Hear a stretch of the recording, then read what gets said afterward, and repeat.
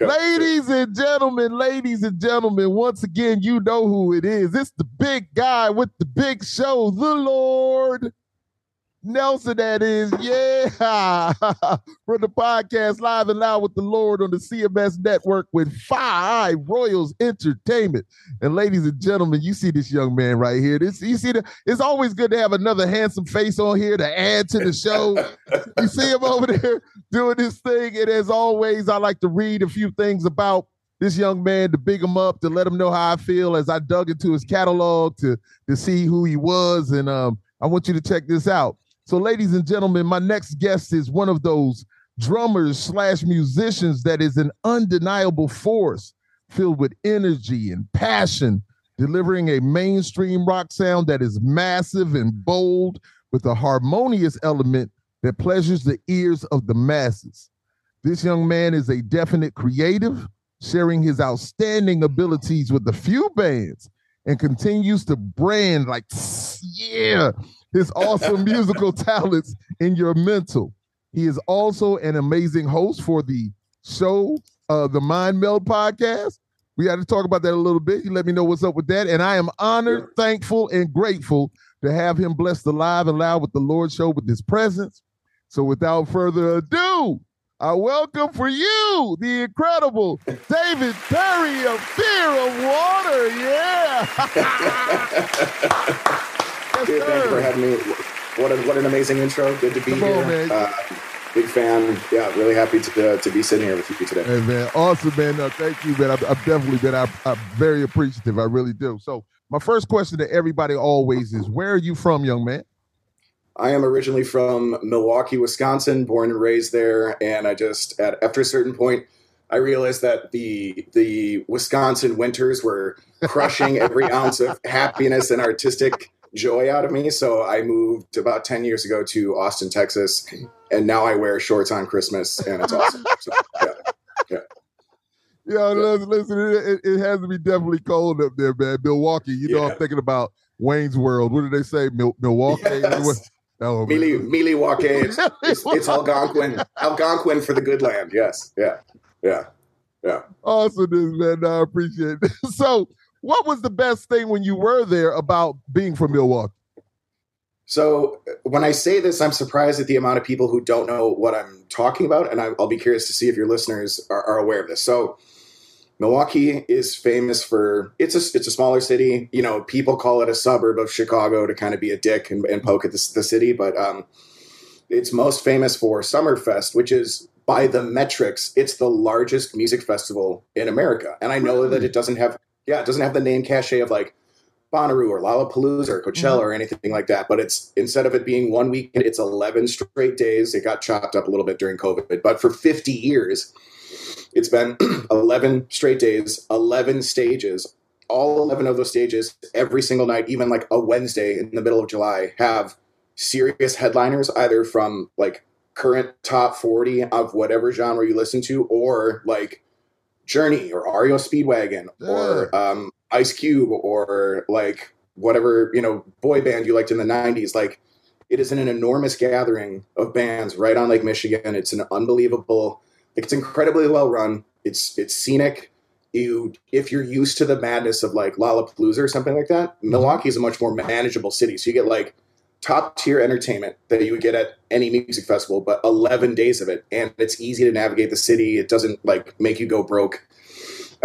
It's amazing. And like, I did that every single year since I could like get on a bus as a kid. So maybe like 6th or 7th grade, all until I moved to Austin. So like, if you haven't heard of Summerfest, if you haven't visited Milwaukee, the middle of summer, this is the perfect time to go. Like, it's amazing music festival, whatever music you like, it will be there. It's great. Yeah. What's so wild about that? I say it all the time, and I don't even know if people really understand how visual I am. So you just took me on a journey, really, and I'm seeing everything, and I'm looking, and I'm looking at the stages, and I'm looking at the artists, and then you're speaking about like, how beautiful it is, and all the, and then July, and then I'm just saying to myself, and then I'm like, well, it's close to Chicago also. so those stars could get in there and boom and get there and get in and get out. And no, listen, it just sounds amazing, from what I can visualize. So yeah, yeah. Well, that's a really good point. So talking about being close to Chicago, it's a love-hate thing that I have where while Summerfest is great, unfortunately Milwaukee is in such close proximity to Chicago, and then it's kind of halfway between like Minneapolis, Detroit, Indianapolis, that there's not enough major music venues in Milwaukee that you'd see some of the biggest tours going around the country would almost always skip Milwaukee unless it was something like Summerfest. So I would have to go to Chicago or something like that. And that's a shortcoming of Milwaukee that they've never truly invested in like a House of Blues or a more rock oriented venue on a larger scale. And I just think that they're suffering artistically and economically because of it. It's unfortunate, but yeah. No, I got you, man. Indeed. And then of course, also Laverne and Shirley, man. Did we forget that? I'm an older dude, so I know a little bit about that. Yeah, wave at the bottles. Yeah, I mean, Happy Days. That 70s show. Yeah, like there's a lot of Wisconsin. Yeah, indeed. Yeah. So, are you into sports? And we know what's up there. I gotta ask that question because I'm a Pittsburgh Steelers fan.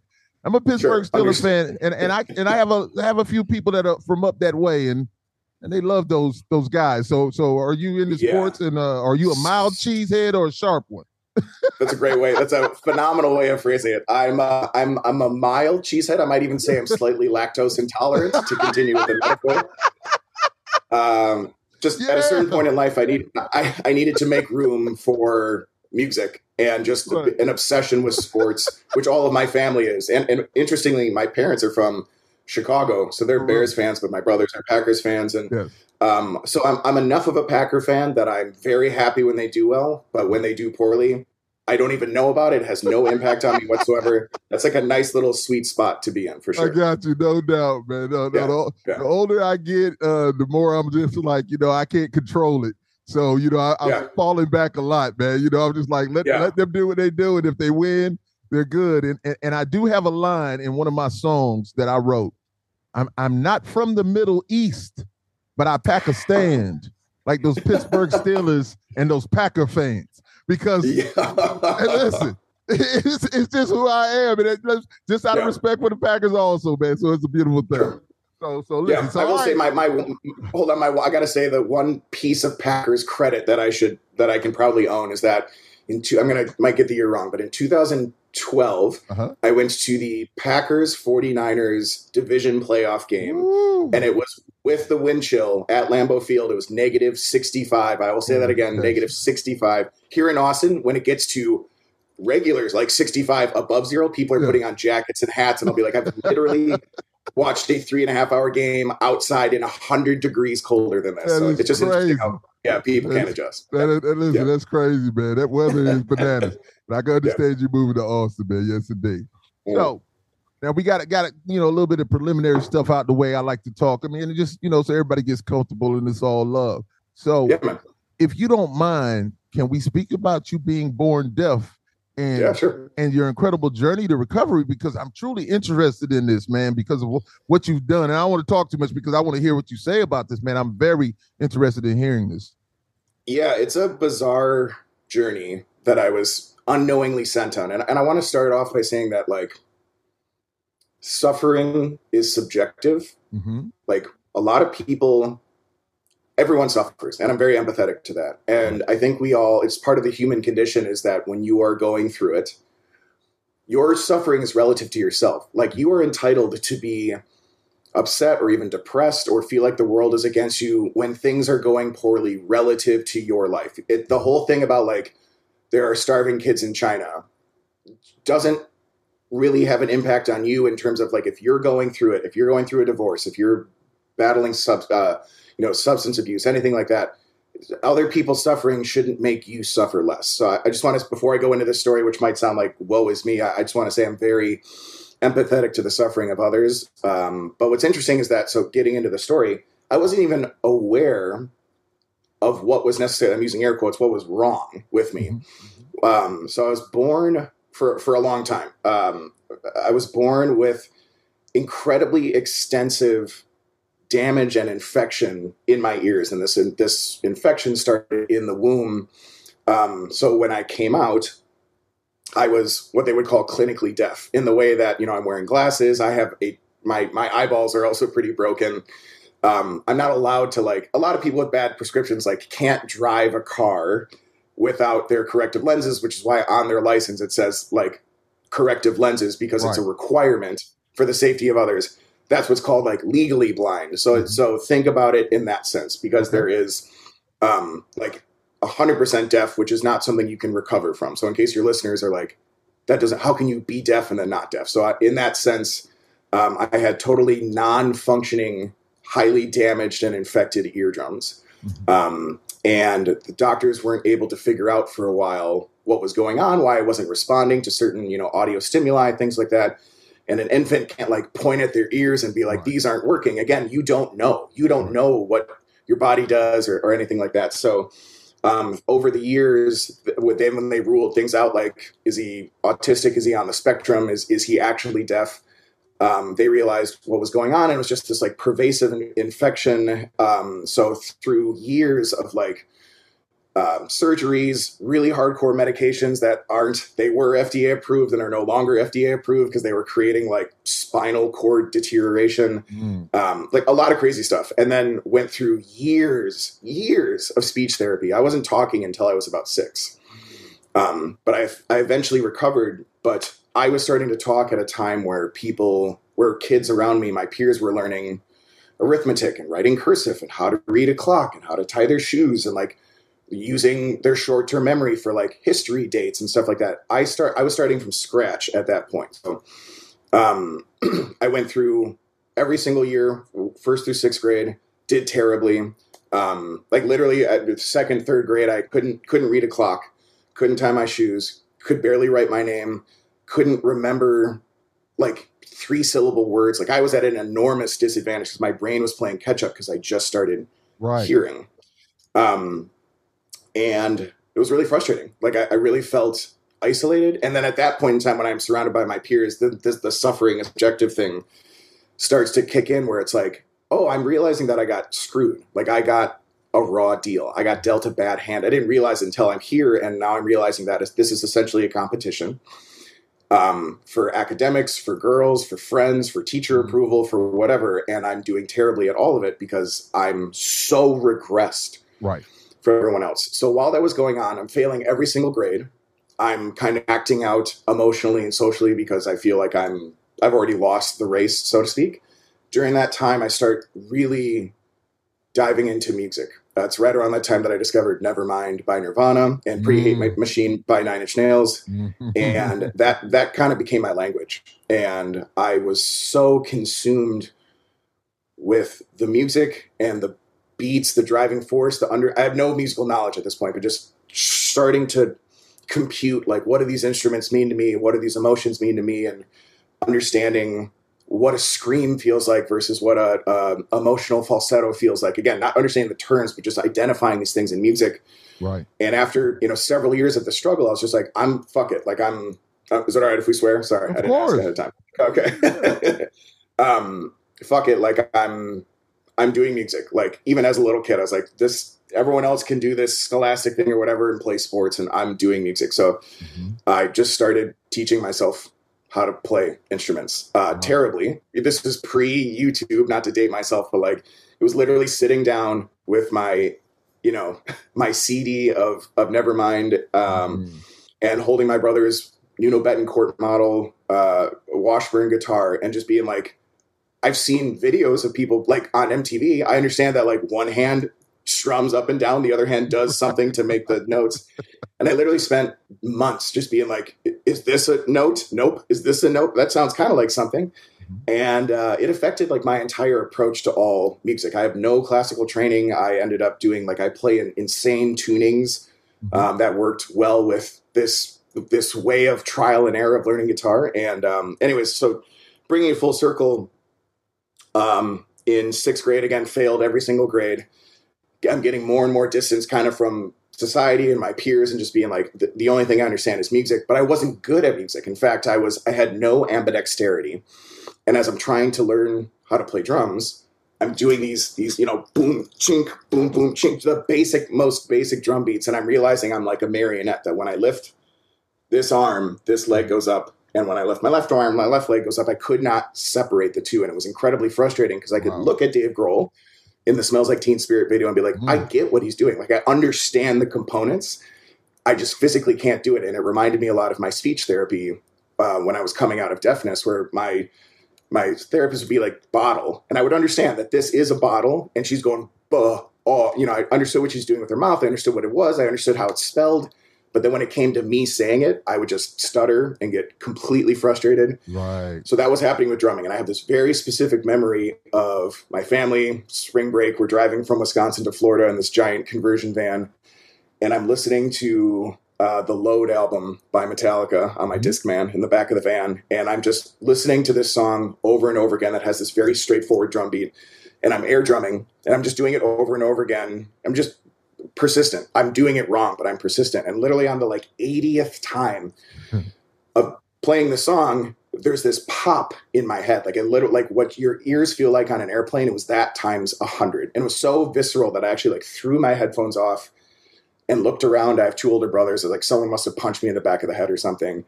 But no one was around me. And I was like, what just had, it hurt. There was a huge release inside of my skull.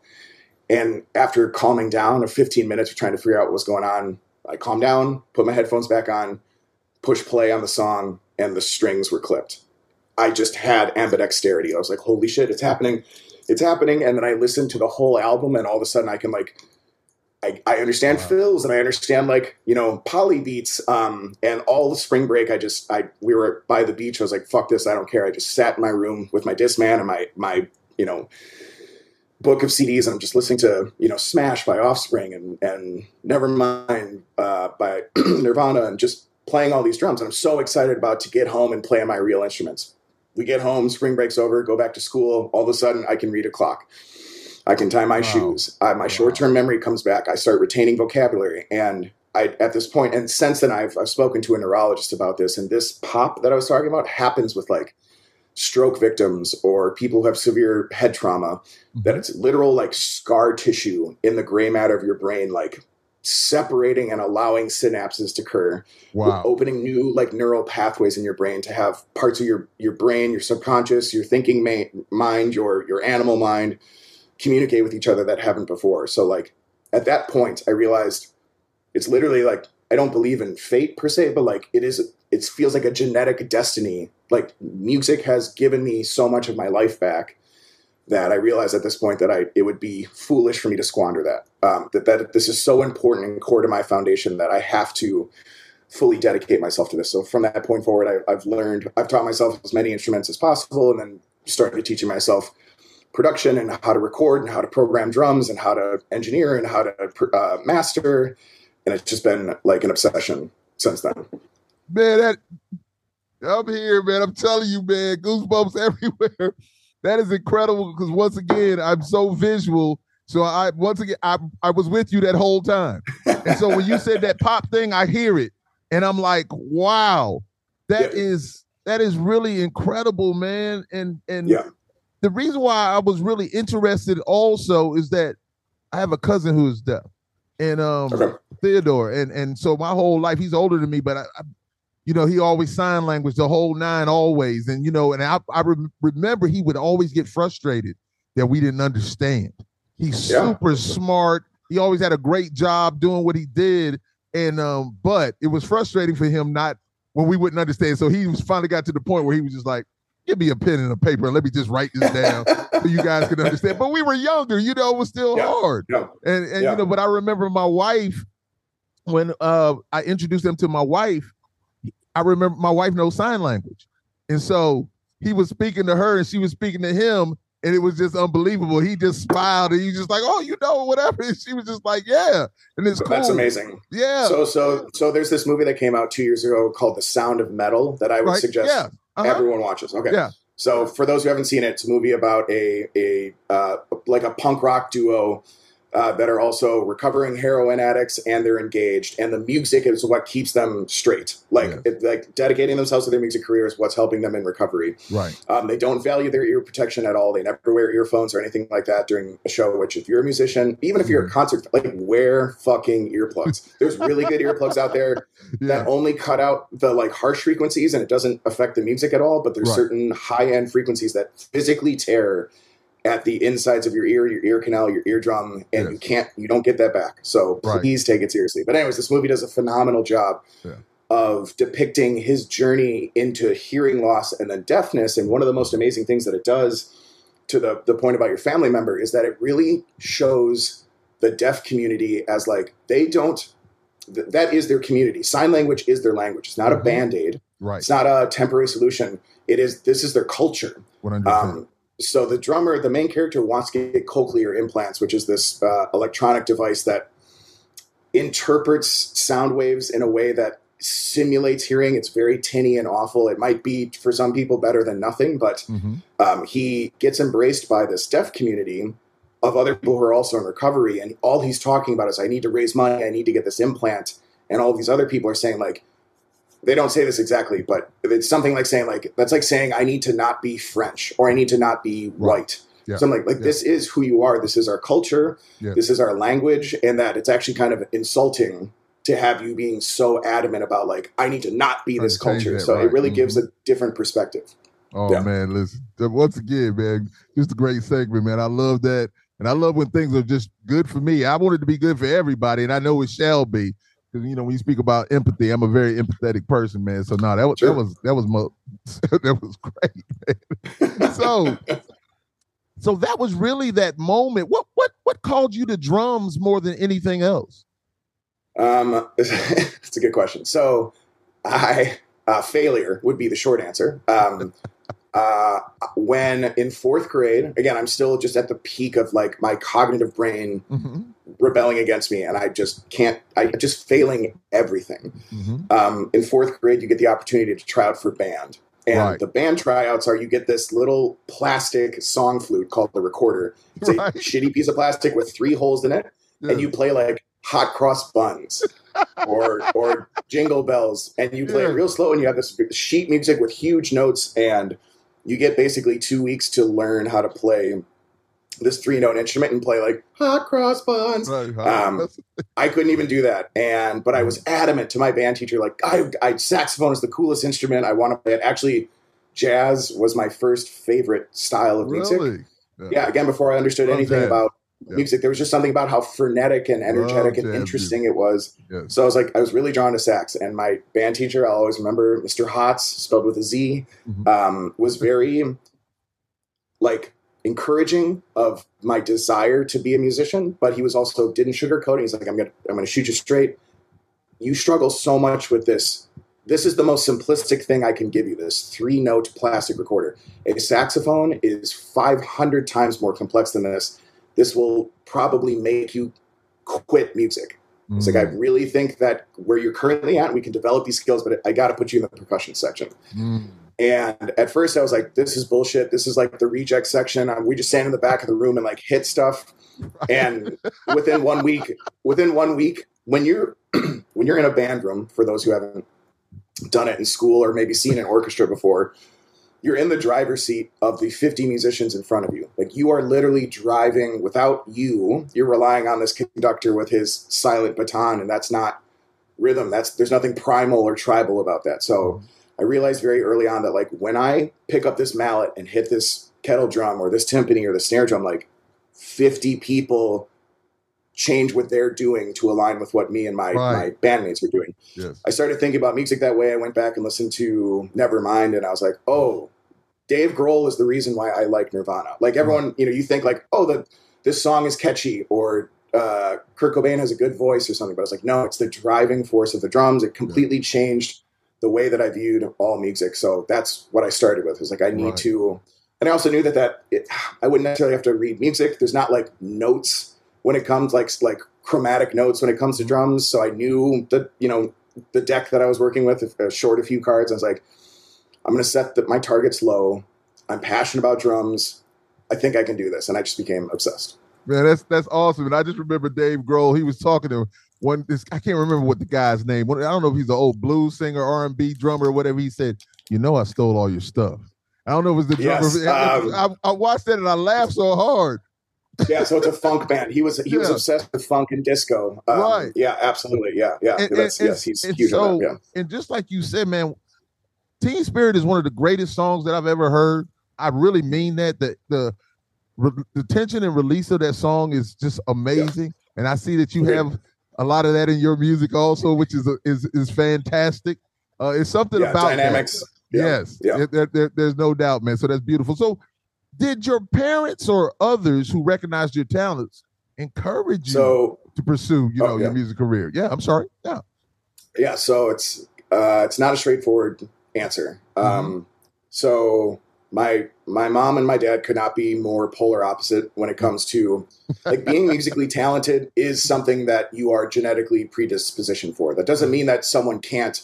If you have no musicians in your family, that doesn't mean that you can't become a musician. Right. But I come from, on my mom's side, a lineage of like literal traveling family bands in a caravan where they go city to city and they play so they can eat that day and then they go to the next city, like for generations. Yeah. And that has produced like multiple generations of award-winning like operatic singers and phenomenal organ players. And we have all over my mom's house, we have framed pictures of their, them headlining these famous amphitheaters in the 20s, 30s, and 40s. So my brothers are also very musically gifted, and my mom has always encouraged us to pursue that, including paying for lessons. She realized very quickly that lessons are not for me. I don't take instruction well in that sense. I'm much more focused on creating and less about like rudiments and structure and posture and so she's been huge about that. My dad couldn't play a kazoo if his fucking life depended on it. So it's been very much so about my mom, and she's still to this day. And we've even done like some recordings together, which means the world to me.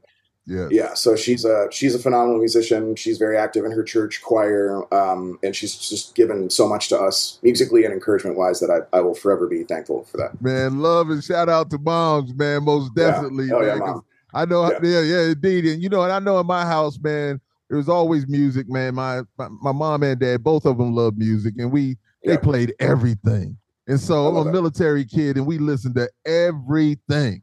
And so I thank them for it. And my sister, she plays saxophone. My older sister plays saxophone. And when you said that, I was just like, I just thought about her playing that Grover Washington Jr. Wine Light album a million times. And so that's why I love it so much. I love that album. It's just, it's really great. And so she was what was like the first album for you that you were like, you knew that you had a musical direction in life? Like it resonated so strongly with you that you're like, I want to create this album someday, but speaking my own voice. I'm going to say that Run DMC was the first one that made me want to just get out there and rap and do those things. They really were. And that was because my brother and his crew, they would do promotions. So they brought Run DMC down. They brought a lot of bands down. And here I am. I'm kind of like offside stage. And I'm seeing a lot of the stuff go on. And so it was amazing to me. And I'm just like, wow. Awesome. And I've always been able to write stories very well. And so I've just listened to everything. So when you talk about Journey and all those, Iron Maiden and Metallica and all that stuff, just growing up, it was amazing. And even before that, all the R&B and funk stuff and country music, listen, I'm everywhere. And so I'm so appreciative of it.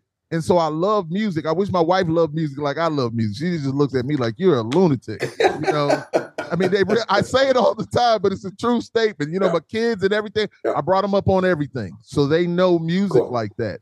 And they listen to a lot of stuff. And a lot of times, they're like, well, Dad, I was listening to this. And remember you were like that. I was like, I wanted you guys to be cultured, to have everything. Yeah. Just don't be one place. You don't have to. Music is, when they say it's universal, that's a true statement. It is universal, and I love it so much, man. I really do. Do you think that there is objectively bad music, or is all music valid artistic expression?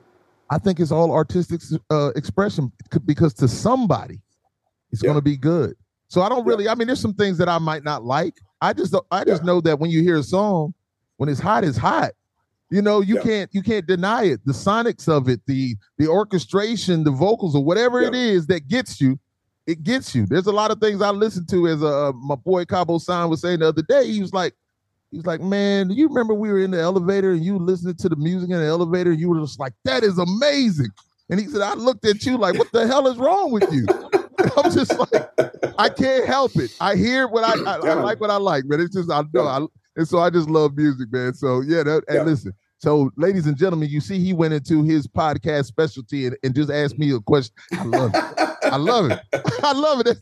That's on point. So when did you really know that you were going to go all in with this music? I wish I had a more romantic answer of like the Dave Grohl route. If I dropped out of high school and I joined a band and I got into a van and I just went to LA and I lived on, dreams and cigarettes and lived on a friend's couch. But that's not the reality. It's much less glamorous and it's much more delayed than what I would have wanted. But there's a silver lining to it. I think that having my music career taking off now, being so delayed, has prepared me with the maturity and responsibility and business acumen to be able to navigate this in a savvy way that will ensure more longevity, as opposed to when I was 19 and starving and just wanted to be on stage and probably would have made terrible decisions. So, for example, when I'm at the crossroads of going to college, which I had to pay for, which, that I tried to get scholarships. I'm not fortunate enough to have, a trust fund or rich parents. Right. And I really, really thought about it. Like, I would love to go to college for music, but I really thought about, like, when I leave college with a piece of paper that says you have a music degree, the last thing I wanted was to become a band teacher, because I've had multiple band teachers who I just know in their core wanted to be concert pianists or jazz, saxophone, and then they're relegated to the shame of being a band teacher. You can they just wear it every single day. So like, I never want to subject young musicians to that. I don't ever want to, acquiesce to not pursuing my dreams. Yes. So, I went to school for marketing and communications and advertising, which then developed into a career of social media and digital marketing. And that, so in a way, this wasn't the plan, but having that root in digital marketing education and then continuing to further that education after college allowed me to still pursue my musical career and honing my craft individually, but not on a collegiate level, but using my professional skill set to build my social following and my digital foundation. And those two things have worked together very well over the years. And also, not to mention that, like, my advertising career has funded my ability to pursue my music career. So, like I said, it's not as romantic as just getting in a van and going to LA. But the reality is that I don't think people truly understand, especially now in the era of streaming, where it's way more quantity over quality, and record labels are disappearing and they don't really serve much of a value anymore. Right. And most bands are lucky to even have, or artists to have, one single, even if it's just 15 seconds of a TikTok song that's relevant for 10 minutes, being successful is approaching near impossibility. And my focus has never been, I need to be successful. My focus has been, I need to create artistically. I need the catharsis of telling songs and my perspective and maybe the perspectives of those who can't speak for themselves through music. And I need to continue my never-ending journey of deepening my relationship with all of these instruments. If the byproduct of that is success, fuck yeah. But that's not my metric of success or satisfaction, which has kept me going. My brother, you are creative, and I feel you on that, because even though I was doing stuff, I was more like, I'm going to raise my family. I had a wife, I had children. That was the most important thing to me. And so, of course, I did music. I had groups here and there and worked with great guys. And people would always tell me, because, I'm in South Carolina, but people would always tell me, man, you're so talented, man. Move to New York. You're so talented. You need to go to California. You need to do all these things. Go to Atlanta. Go, and I was just like, well, that's on the back burner. The music is there. I love it. I always tell people, people like, oh, it's a hobby. It's not a hobby to me. It's something I really love, and it's beyond that to me. And they might not understand it because it's not their dream, it's not their passion. But I'm with you on what you said. I just wanted to. I'm a creative, and so I love it. And success looks different to to people. And so It doesn't have to be this, or I don't have to be on that Metallica level. Now, will we mind being there? Of course not. But it's not that we're trying to force that, or we're enjoying what we're doing. So when you say that, man, I agree with you 100%, man, and I love it. And I'll continue to do this no matter what. I'll do music. I'll continue to write. I write all the time. I can't help it, man. So I love that. That's great. Yeah, gee, man. So what was the name of your first band, man, and how many different bands have you been in? So Fear of Water has been my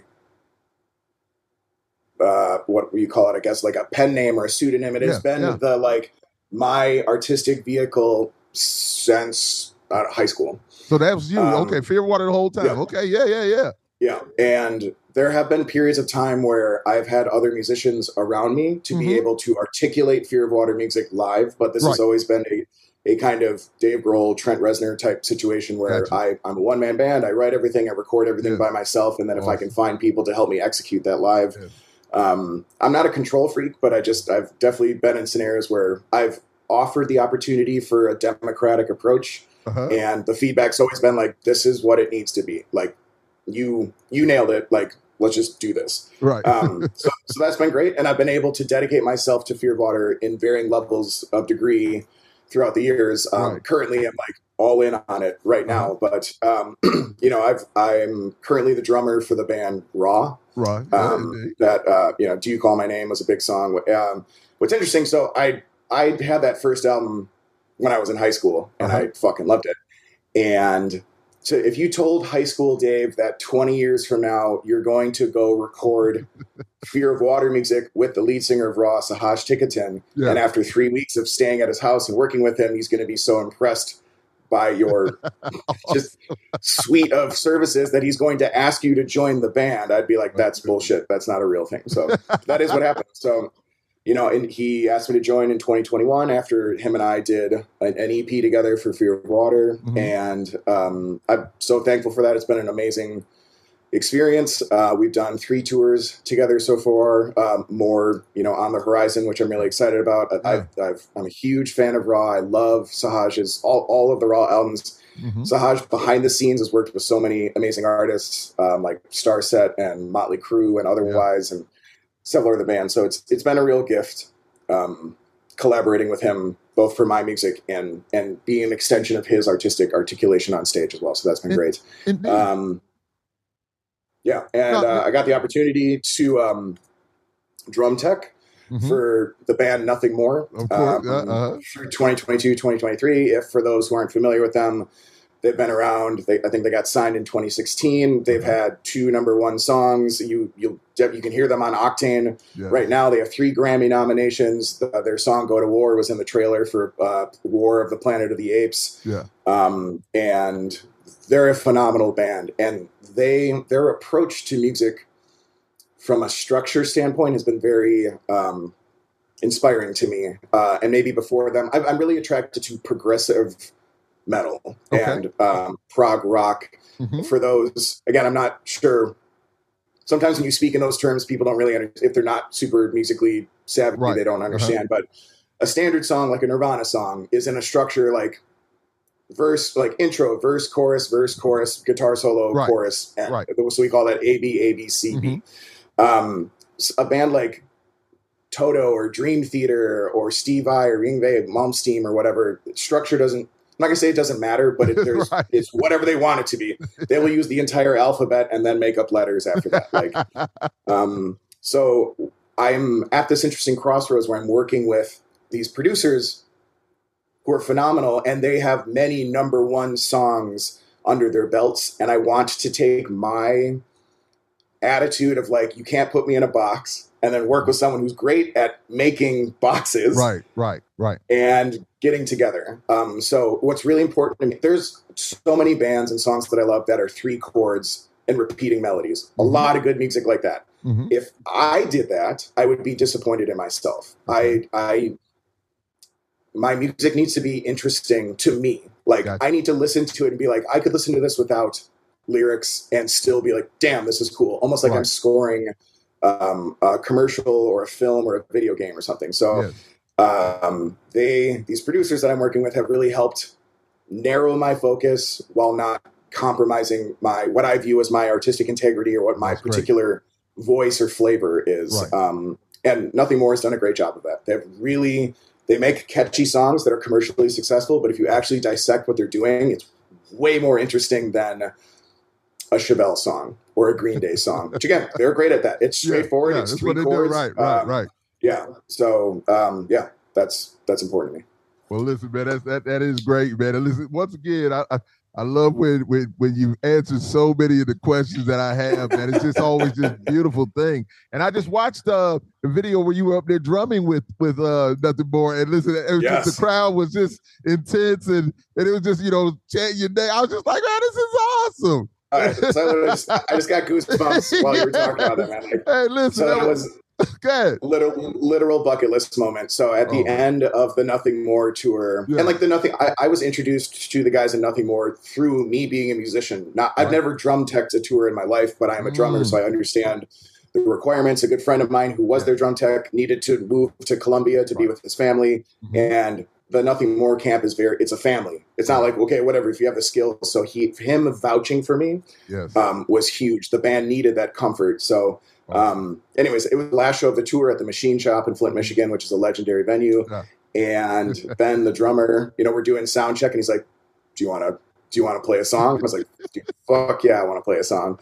And I thought it was just going to be for sound check. So we sound checked the song. He's like, all right, you're doing it live. And it was total dream, man. Like playing one of my favorite songs with absolutely one of my favorite bands in front of a sold out crowd was just the best. Listen, priceless indeed. Indeed. Yeah. So you have a lot of great music out there. How do you feel you have grown musically since the beginning? That's a good question.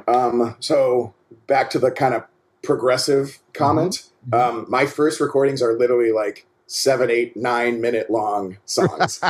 And I'm proud of them. And I'm glad that I went that route. Like, I'm glad that I started with like, music can be whatever I want it to be. I don't have to be in standard E tuning. This song doesn't have to be 3.5 minutes long. This doesn't have to use a conventional melody that's been used in 10 other songs, which is what makes it popular. Like, so for 20 years, I have been, while I'm getting better at my instruments and better at the craft of forming music, I'm also understanding songwriting better, and then pairing up with people like Sahaj Chicotin and Kyle Odell in Tennessee. I'm going to be working with Joseph McQueen this spring, which I'm really excited about. These guys are masterful songwriters, both from scratch, but also understand how to take, we'll just say, clay and mold it into a vase. And I like to come to the studio with like relatively fully formed songs. I come with a vase, and I'm basically like, how do you see this vase? How can we shape this vase to be more palatable for public consumption? Because I'm trying to walk that fine line of like, I want to have singles that do really, really well. So the song that I have right now with the features Elias Soriano from Nonpoint, which one of my all-time favorite singers. It is, for me, by my standards, it is a very straightforward song, and it is performing really well. It just hit number 10 on the rock charts this week, which I'm really excited about. And but I have other songs that will be coming out soon that are much more complex, but still like consumable. So really just narrowing my focus, honing the clay into a vase that can be enjoyed by more people while still making it very interesting to me and fun to play and different. And really just like the feedback that I get a lot, which is really important to me, is that within the first 10 seconds of a song, a lot of people say like, I know this is a Fear of Water song. And that's critical to me. Yeah. In terms of like instrumentation choice, my approach, certain syncopation and rhythmical aspects to what I do. So I never want to lose that. So that's really been the advancement of while honing my skill set, it's working, just kind of studying the success of our industry and also just other musicians that I really admire and want to emulate, and kind of apply that to what I'm doing, but in an authentic way that doesn't sacrifice my integrity. And you're doing it. I'm just telling you, listening to the music, you still being you, and then having those other elements come in. And because I know somewhere down here, I was asking like, do you allow other people to come in and help you do what you do and things like that? For you to do that at being the creative you are and allowing somebody else to step in and say like, hey, this could be this or this could be that. Having that openness is a great thing because you do have a sound that can be so that is not could be is mainstream where it's palatable to those ears that like people just want to dance. I just want to just move and just feel good. You've got that. There's no doubt about it. So, man, no, I get it, man. Listen, it's a beautiful thing. And so it segued right into me about to ask you about, so you've been doing this music for a while, and Fear Water is definitely your baby.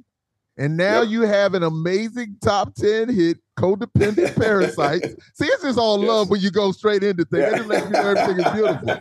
So featuring Elias Soriano of 9 Point. So can you describe this feeling you have right now and expound on the meaning of this song? Because I know it means something to you. So, okay. So I'll start with the feeling. Again, I'm just going to be totally honest with you. The feeling is not fuck yeah party. I've had this.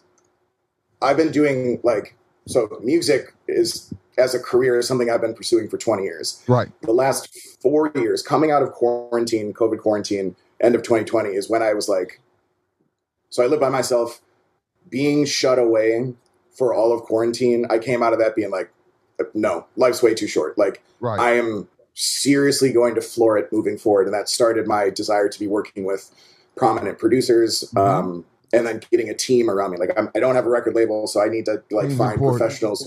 So Sean. So as that has been happening, I always have this feeling of kind of low-grade anxiety. Like if something's going well, like this song right now has been climbing the charts for 13 weeks. Yes. Which that in and of itself, I'm like amazed by. When I look at the charts and be like, I'm above Foo Fighters and Sevenus, and I'm 2 spots away from like Disturbed and Shinedown, who's had the most number one modern rock songs of all time. Like it blows. So my imposter syndrome kicks in huge. Yeah. And a lot of it is because I'm isolated. Like this room that I'm sitting in is where a lot of that music comes from. I'm not on tour. I'm not getting that sounds shallow, but I'm not getting the validation of a room full of people singing my lyrics back at me. So so there's a huge part of my brain is like this life arithmetic doesn't add up. Right. You shouldn't be getting successful off of something that isn't being executed the traditional way that all these other bands are doing it. And I'm working really hard to reconcile those two things. I'm very happy, but actually us talking right now is a good example of what I'm doing about it, is that I want to be capitalizing on that momentum and integrating myself more with the music community and having conversations about music and what I'm doing. I want to work with way more artists that I admire, both really established artists and new artists. The single I just put out on Friday is with Aaron Nordstrom of Gemini Syndrome. I have a song coming out with Heidi Shepard of Butcher Babies on the 27th. Oh, really? Yeah. I have a song with Clint Lowry of Seven Dust coming out in March. Yeah. So I'm really, really excited. I have many others in the works. And, I'm flooring it right now. But I have this feeling of I need to... that I have that FOMO, that fear of missing out. So I'm every day I'm how can I take this a step further? Again, without compromising myself, my morals, my health, anything like that. But I'm very in this zone where I'm I've invested so much in the music. Now I need to do everything else around that, all the logistics, the business stuff. And again, I'm doing a lot of that by myself. So it is a mixed bag of happy and stressful feelings. Well, listen, man, I'm trying to put my name into that mix. Listen, I'm hey, me and my boy Matt Acevedo from Plastic Catastrophe with Lord Nelson, man, listen. Man, so now let me calm down a little bit. If you ever need my services, I'm here for you, young man. I would love that, man. Seriously, So I'll just say that most definitely, I got you. I mean, that's so, we've each talked about our individual passions for music and what that means to us. When you're able to align with another human being and integrate those life driving passions with each other, it's very hard to articulate how special that is to people that don't understand. So I'm the opportunity to collaborate and create art with other people is a gift that I'm 100%. So what we have is a gift. And And I'm thankful and grateful for it every single day. Music is always playing in my head. I always think about my wife. She's like, do you have to sing everything? She's like, it's not like you're a great singer. Do you have to sing everything? I'm just like, I can't help it. It's just music playing in my head. She's just like, stop making lyrics about my name or what I'm doing right now. I'm just like, I know exactly what you're talking about. She's getting in the car. Hey, what? Yeah. I just get that look, but no. Gonna take a left turn. Yeah. So that's awesome, man. Yeah, man. So reading your post on Instagram, and I really want to say this, reading that post on Instagram about this song, and the journey is definitely inspiring, young man. I really believe that. It really is. So what continues to motivate you in an industry that can truly be one hell of a roller coaster ride? What's your continued motivation? And you're doing it, man. So what is it? I think this answer might not make sense. I've been operating from a point of failure for so long. And when I say failure, I just mean up until the last couple of years, I've had what I would call objectively zero commercial success. Okay. Which is what most musicians have. Right. And like I said, my metric of success is, do I feel like I'm becoming a better songwriter? Am I becoming more prolific and varied in my approach? Am I experimenting with other genres? Am I open to working with other artists who can like share their flavors or their different shades of blue in my painting or something? Right. So I have been succeeding on my personal level since then. And again, like you said, if you locked me in a room for the rest of my life, but you just gave me some musical instruments, and I knew that no one would ever hear anything I would do, I would make music every single day until I die. So it's a blessing and a curse where it's like, I don't need commercial success is not driving my ability to keep going. Right. That's a lifelong thing, and one is benefiting the other.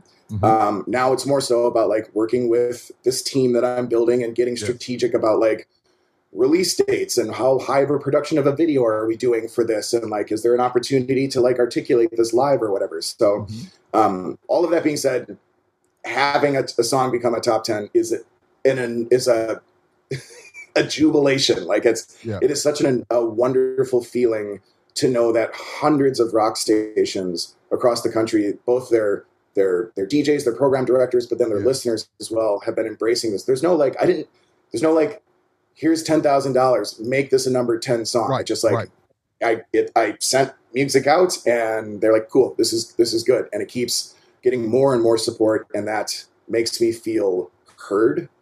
There's a sense of validation there of like, the music is incredibly important to me. If it's important to other people and if they connect with it, if it resonates with them, if it's a cathartic release for them, for their anger, for their sorrow, for their something they haven't been able to articulate themselves, and that's unbelievable. And it would be my absolute honor to keep doing that.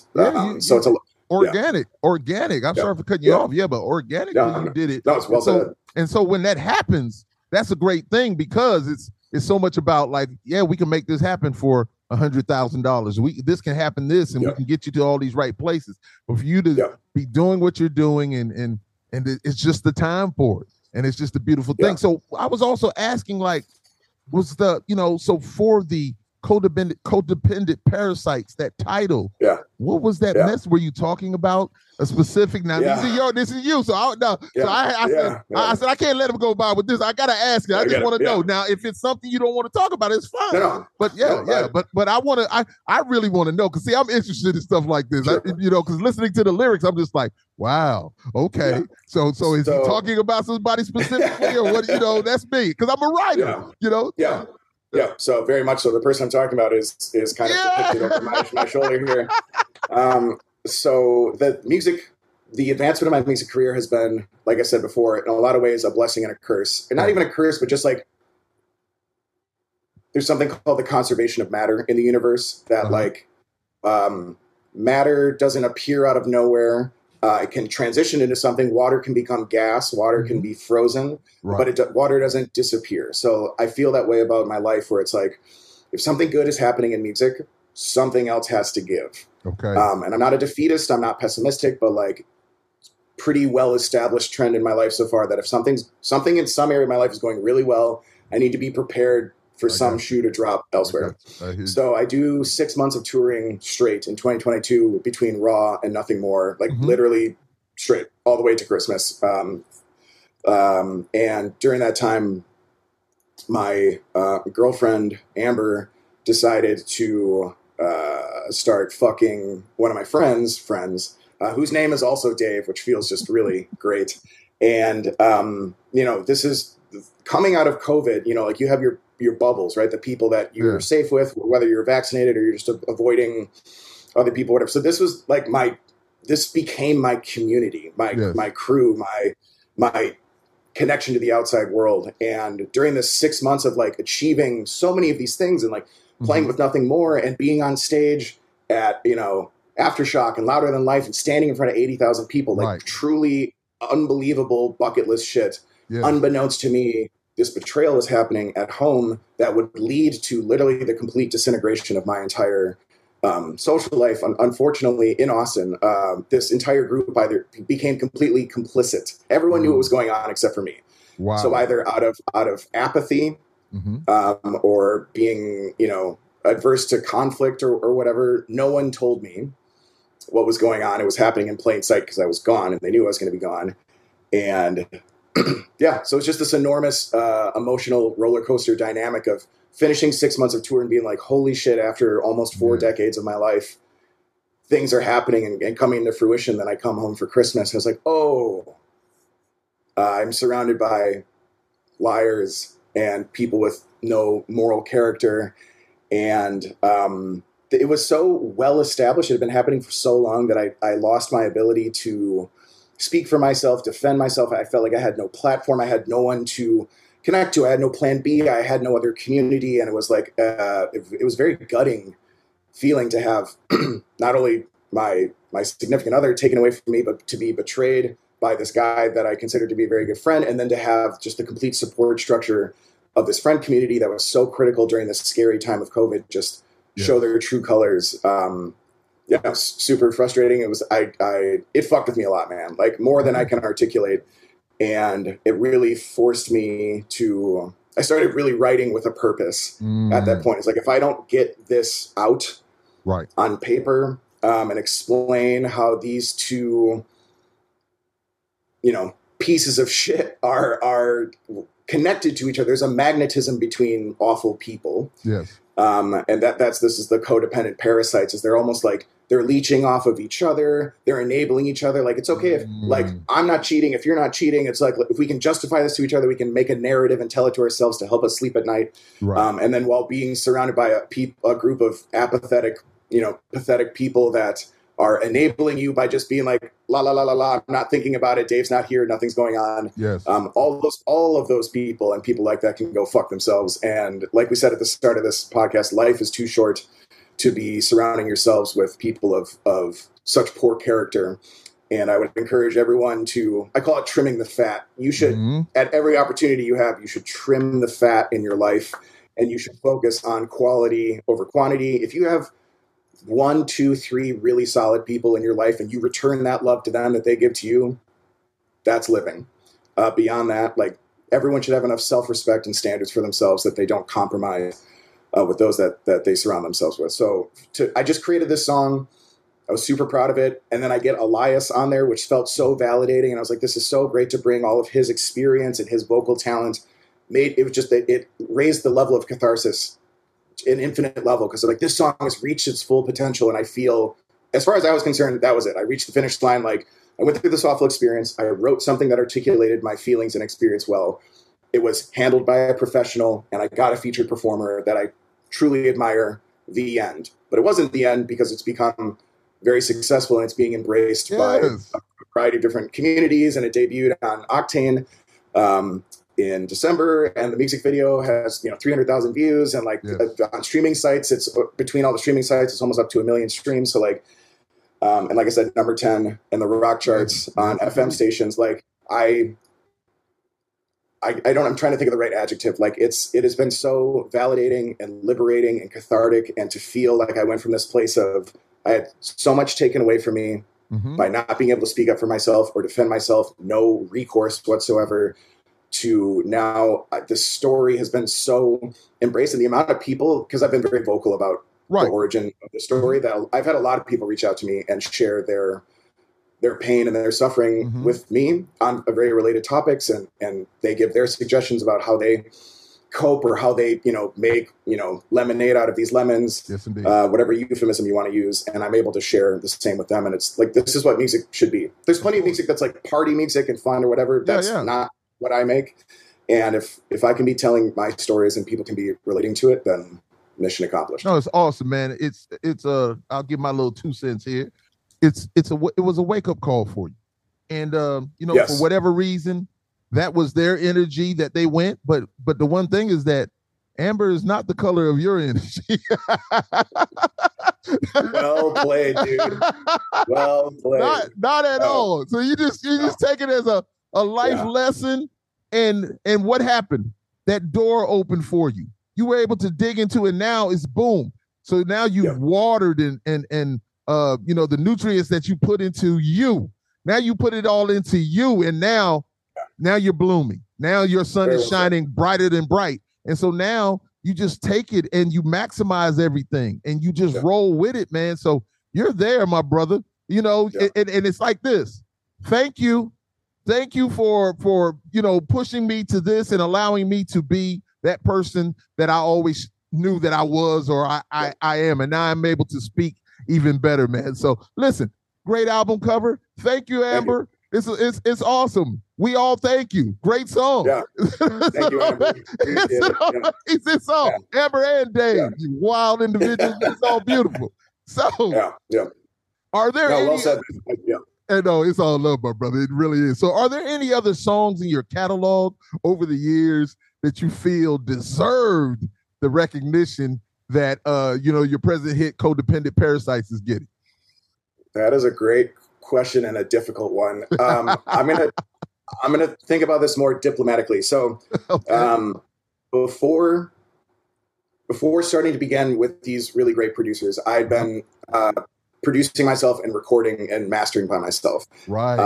While there are songs that I'm incredibly proud of artistically, the objective reality is, regardless of my opinion, that the sonic delivery of them is not on par with Codependent Parasites and basically what streaming, FM radio, satellite radio, accept as like professional quality grade music. So it's for the vast majority of my catalog up until 2021, I would say no, but I would strongly encourage people to go check that out on Instagram, on Spotify or Pandora, whatever. It's all available. Yes. But that was all a precursor to what I'm doing now. So this song that comes out on the 27th, I think, is going to touch people. It's a song about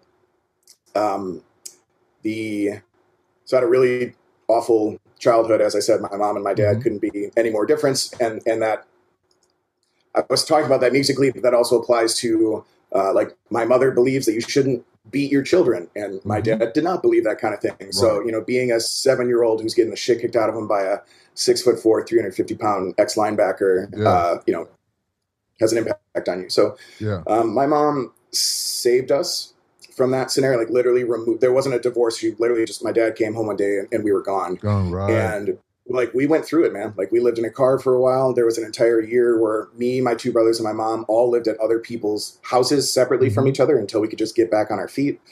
And that made this profound bond between me and my mom for my entire life, which I'm incredibly grateful for, but it unfortunately has also made me, my therapist would call this anticipatory grief, that I've become pretty fixated on the inevitability of her death. Okay. And, we all, it's just one of the worst parts of the human experience is that we lose the people that bring us into this world. And the reality is, it's hard for anyone to lose any parent, but the reality is I've invested 2 parents worth of love and relationships into one parent. My father is not in my life at all.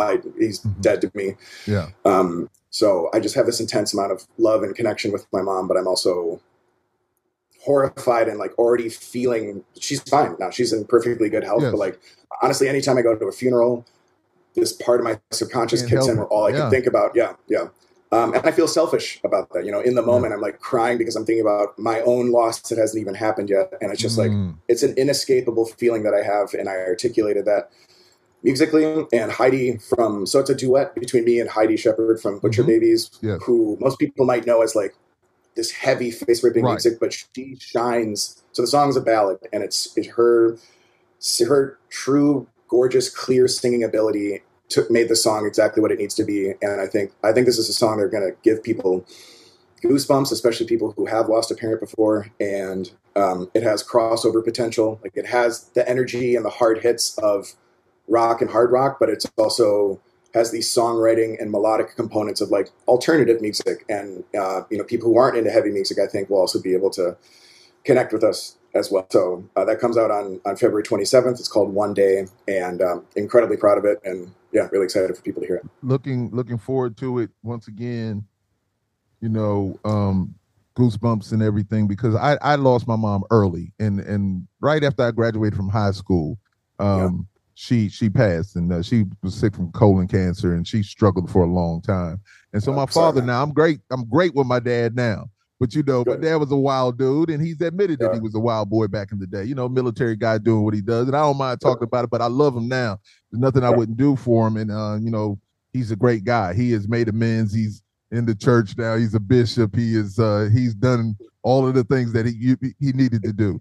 But the amends is a critical part of it. Like, it's never too late. It's never too late. That's right. Come back from that, but you got to make those amends. Yes, indeed. And he has. He sat me down, and I could just remember him saying, "It was never your mother. It was always me." He's like, "I was just a wild dude," and and I loved him for that. And so when having my family and just knowing the certain things that I wanted to do with my family. But yeah, man, I just would say to you, just embrace everything that's great about your mom, and I know you do.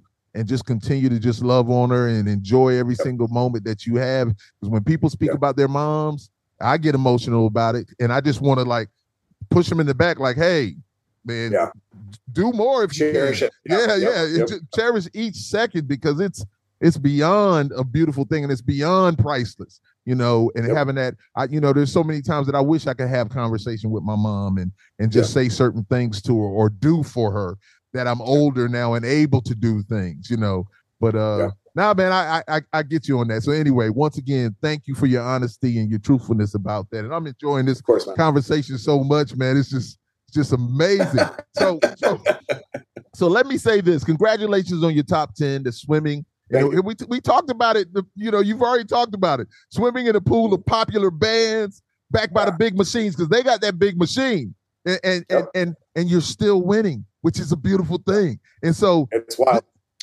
So this speaks to your perseverance and work ethic as an independent artist. So the question is, though, if you have the opportunity to decide with a major, will you do it? You've probably been approached already. Talk to me.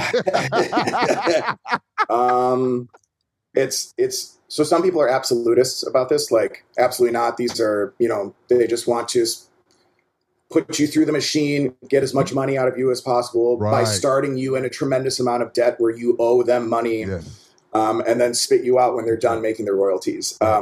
So like I said, my delayed success has put me through the ringer of life, starting my own company and developing the business acumen that I know will truly protect me when I reach that crossroads of being able to truly determine the effectiveness and mutual beneficial nature of a contract when I get there. So it's very much so something I'm interested in, but I will absolutely maintain my standards and not settle. And I would rather be a struggling independent artist than a successful slave with a record contract. You, man. No, beautifully said, man. Indeed. So now, you know what? I want to ask you a question before. I'll ask you while I do this. So you are the drummer for Ra. Yep. Drum tech for Nothing More, we talked about. Yep. And of course, Mr. Everything for Fear of Water. I always like to say, when people play all these instruments, they're like Prince to me. Prince Rogers Nelson, he's a Nelson. Yeah. We're great. Yeah. It's a Nelson. It's a thing. I always got to say that, man. It's just love that. So how difficult has it been juggling all these different things and giving time to them and still giving time to you to where you can have that space to do what you need to do?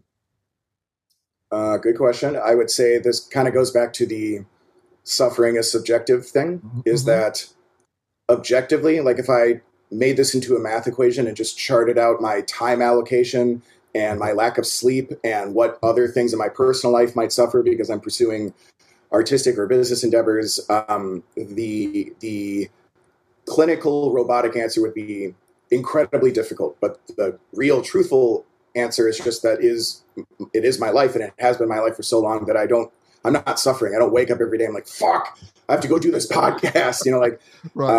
This is what I signed up for, and it is work. There's no dream component to this. This is a daily grind that has a ton of perks and ups and things to celebrate, but also so many headaches and pitfalls and barricades to get through. And I am part of my artistic inspiration and commitment is supported and aligned with my business aspirations and commitment as well. So those things work together really well. It's very difficult, but this is what I signed up for. Now, awesome, man. Listen, I kind of knew the answer to that already, but I said I still want to ask him because I once again, my wife will always tell me, she's just like, when are you going to go to sleep? What are you doing? Why is this, that? I'm just like, you don't understand the stuff that's running through my head, or I need to make this right, or I need to make some content for this, or Matt sent me a new song that I'm writing to, and it's just so much, and I'm paying attention to you also because I know what we're doing. We're independent in doing our thing like that, and so I'm paying attention. I always pay attention because you might give me that beautiful nugget that I don't have, and just seeing your success, and we're doing what you're doing. But I know that speaking with Corey Lowry and a lot of the other people, Corey's my boy, it's like it's about that team. And Benji Webb for Skindred, just like, hey, Benji, I think he's the greatest front man in the world. And I'm like, Benji, I just spoke with him the other day, and I was just like, Benji, man, I said, man, because I did a show with him in Paris, and I looked at him, and I was just like, you're the best front man I've ever seen in my life, and I've seen a lot of them. I love that. I was just like, oh, my gosh. And so anyway, just great. Don't get off on a tangent or whatever. But, yeah, man, so I wanted to add, this is what I wanted to ask you, PJ Farley. Mm-hmm. So he plays with Raw also, right? Yep. So listen, PJ, I had PJ on the show, man. Trickster. And listen, PJ's a great dude. And, he's out there, they're out there, Fozzy doing their thing right now overseas. But man, just a great dude, man. So I just wanted to make sure I mentioned PJ, a wonderful dude. Yeah, it has been phenomenal. So I've done 3 tours with Raw so far. PJ is literally like the quintessential, like, he just is a musician through and through, and he lives on the road. And like you said, he has Trickster, he has Fozzy, who currently is in the top 10 with me. So it's like really exciting having like my bandmate in a different, like we're both in our different bands outside of Raw, and we're both on the top 10 right now. I'm like, that's fucking, I got goosebumps thinking about that. So one of the like sweetest dudes, and also a guy who has persevered through the absolute peak of the music industry. Like when he was a kid, he was getting started when Motley Crue was the biggest band in the world, and like all of the excess and $1 million contracts and arena tours and everything. And he's survived through the absolute worst part of the music industry and has evolved and persevered and has, this is, people get burnt out. People fall prey to substance abuse. People's families fall apart. People run out of money. There's so many reasons that someone can't be a musician for 30, 40 years, and he has absolutely fucking nailed it, and I have so much respect for him for that. Yeah, man. Listen, great guy, great human being, man. And PJ, shout out to you, my brother. Indeed.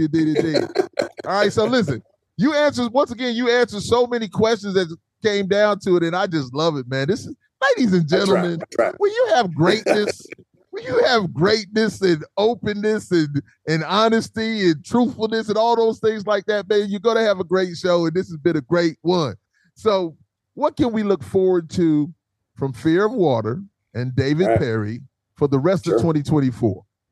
All right, so just came out with a new single last Friday. It's called Systemic with Aaron Nordstrom of Gemini Syndrome. Dope. It's on all streaming platforms. The music video is on. You can find Fear of Water on all social platforms. The video is on YouTube. I'm super proud of it.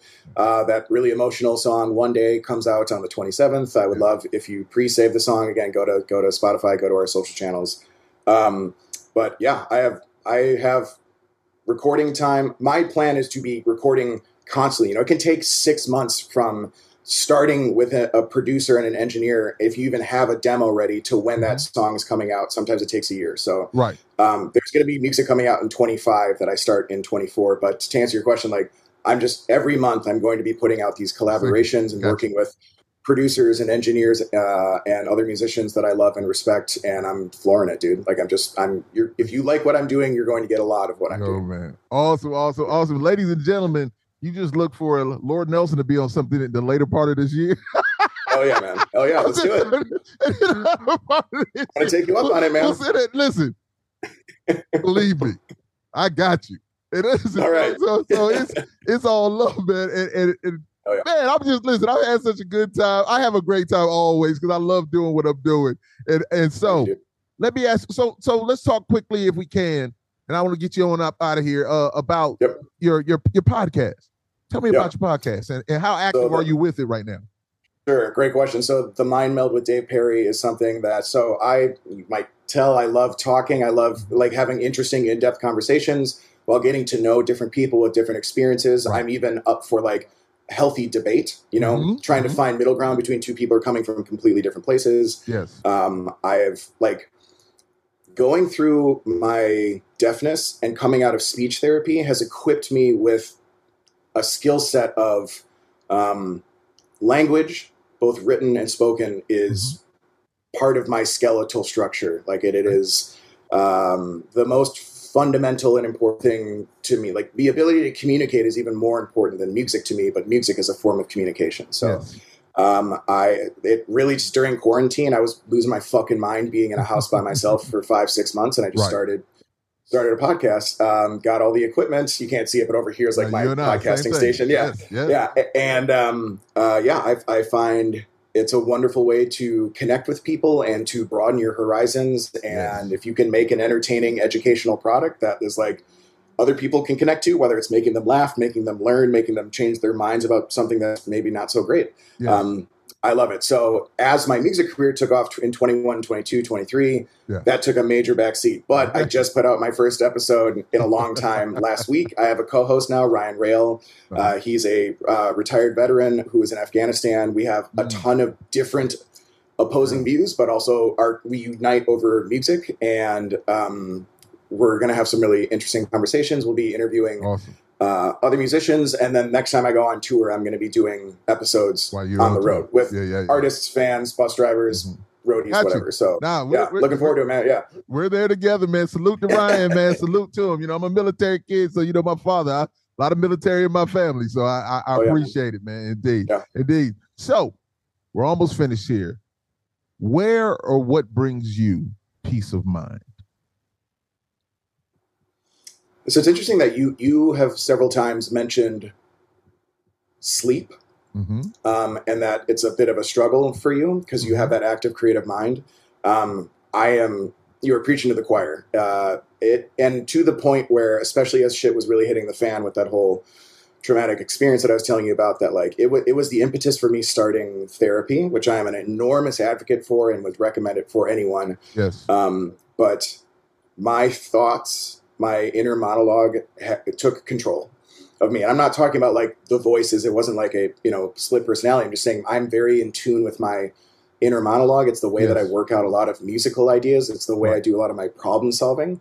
And I just started ruminating and marinating in agony and revenge plots and what ifs and sorrow. And like, I literally could not sleep, and it was driving me to the brink of madness. And through therapy and through utilizing certain forms of ASMR, I've really been able to get back in tune with the circadian rhythms, and so to answer your questions, sleep truly brings me peace of mind. And when I sleep, it is a almost transcendental experience. I meditate into the point of sleeping. I'm not one of those guys that can I know my buddy RJ can fall asleep in 2 minutes sitting in the most uncomfortable, position. That's not me. I literally have to go on a journey to sleep. I have incredible dreams. I remember dreams every single day that I wake up, and I work through a lot of my subconscious and trauma and planning and creativity there. So it's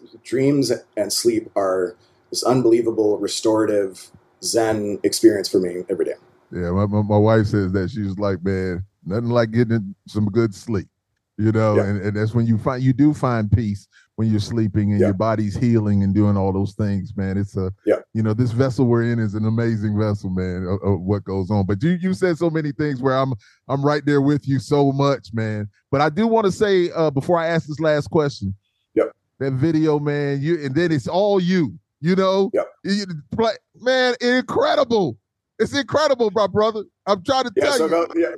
Quick note on that. So if you're listening, go YouTube Codependent Parasites by Fear of Water. The director, Nick Stitch of Pattern Behavior, did this phenomenal job of there is a band of me. So there's me playing the drums, guitar, bass, and singing, but there's 4 of me in the same room right next to each other. And watching him do it, it's unbelievably monotonous what it takes to be able to have those elements overlapping each other. And he did a phenomenal job. So yeah, go check out that video. No, definitely amazing.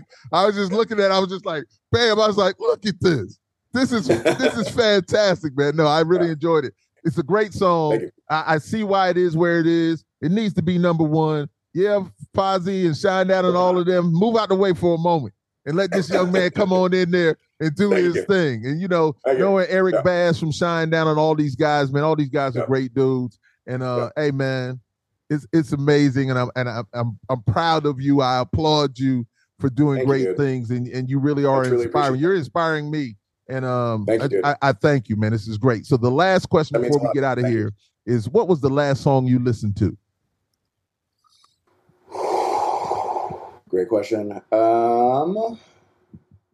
What is it? It's so there's I want to get this correct. So I'm building out this list of like covers that I want to do this year. And I'm trying to do them all from genres that I'm not a part of whatsoever. Got you. There is a country song out right now called Stomp. That has this ripping guitar riff that sometimes I hear songs, or like I covered Bad Guy by Billie Eilish. The first time I heard that song, I was just like, oh, this needs to be like metaled up immediately. So that song is Stomp by Ben Gallagher. Check it out like as soon as we're done talking. Of course. If you aren't like doing this by the end of the first 10 seconds, then go to sleep. Yeah. Awesome, man. I love to ask that question because you never know with musicians and what we're doing, what we're listening to, because we love music, man. So that's a great thing. So last thing is, man, the floor is yours, man. If you want to talk about anything, man, just let it be known. Say whatever. Let them know. You already kind of let them know where they need to go. But do whatever you want to do, man. It's you, man. Go ahead and speak your piece. Man, I just thank you for the opportunity and the platform. I came into this thinking we were going to talk for 30 minutes, and it's been like a lot more than that. And I love it. Time flies. I love it. Right. This has been a phenomenal conversation. I appreciate everyone who listens and supports art, especially independent art, because it's incredibly difficult to be heard, to even get art together and out to the masses in the first place. So I just want to thank everyone for that. And I hope you join me on this unconventional journey to see what one guy can do by himself. So thank you. Indeed, man. Hey, once again, thank you very, very much. I have a new brother in the music industry, and I'm thankful for it, man. I really appreciate you. And hey, I can't say enough. Just once again, thank you so much for being here. I'm honored to have you. Great conversation, great time, my brother.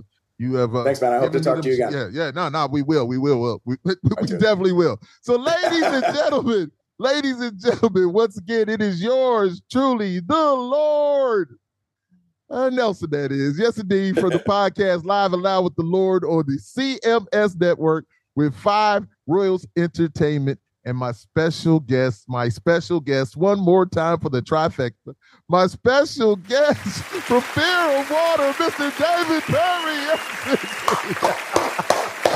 Thank you so much, my brother. I really appreciate you. I appreciate it. All right, man. Be good. Take care of yourself. We'll talk to you soon. Yes, indeed. All right, thanks. All right.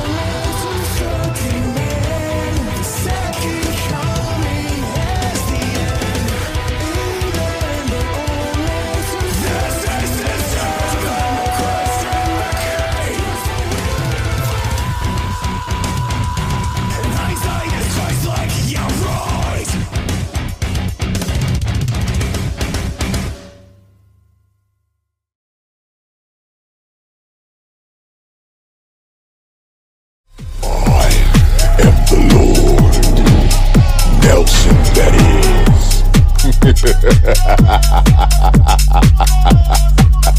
is.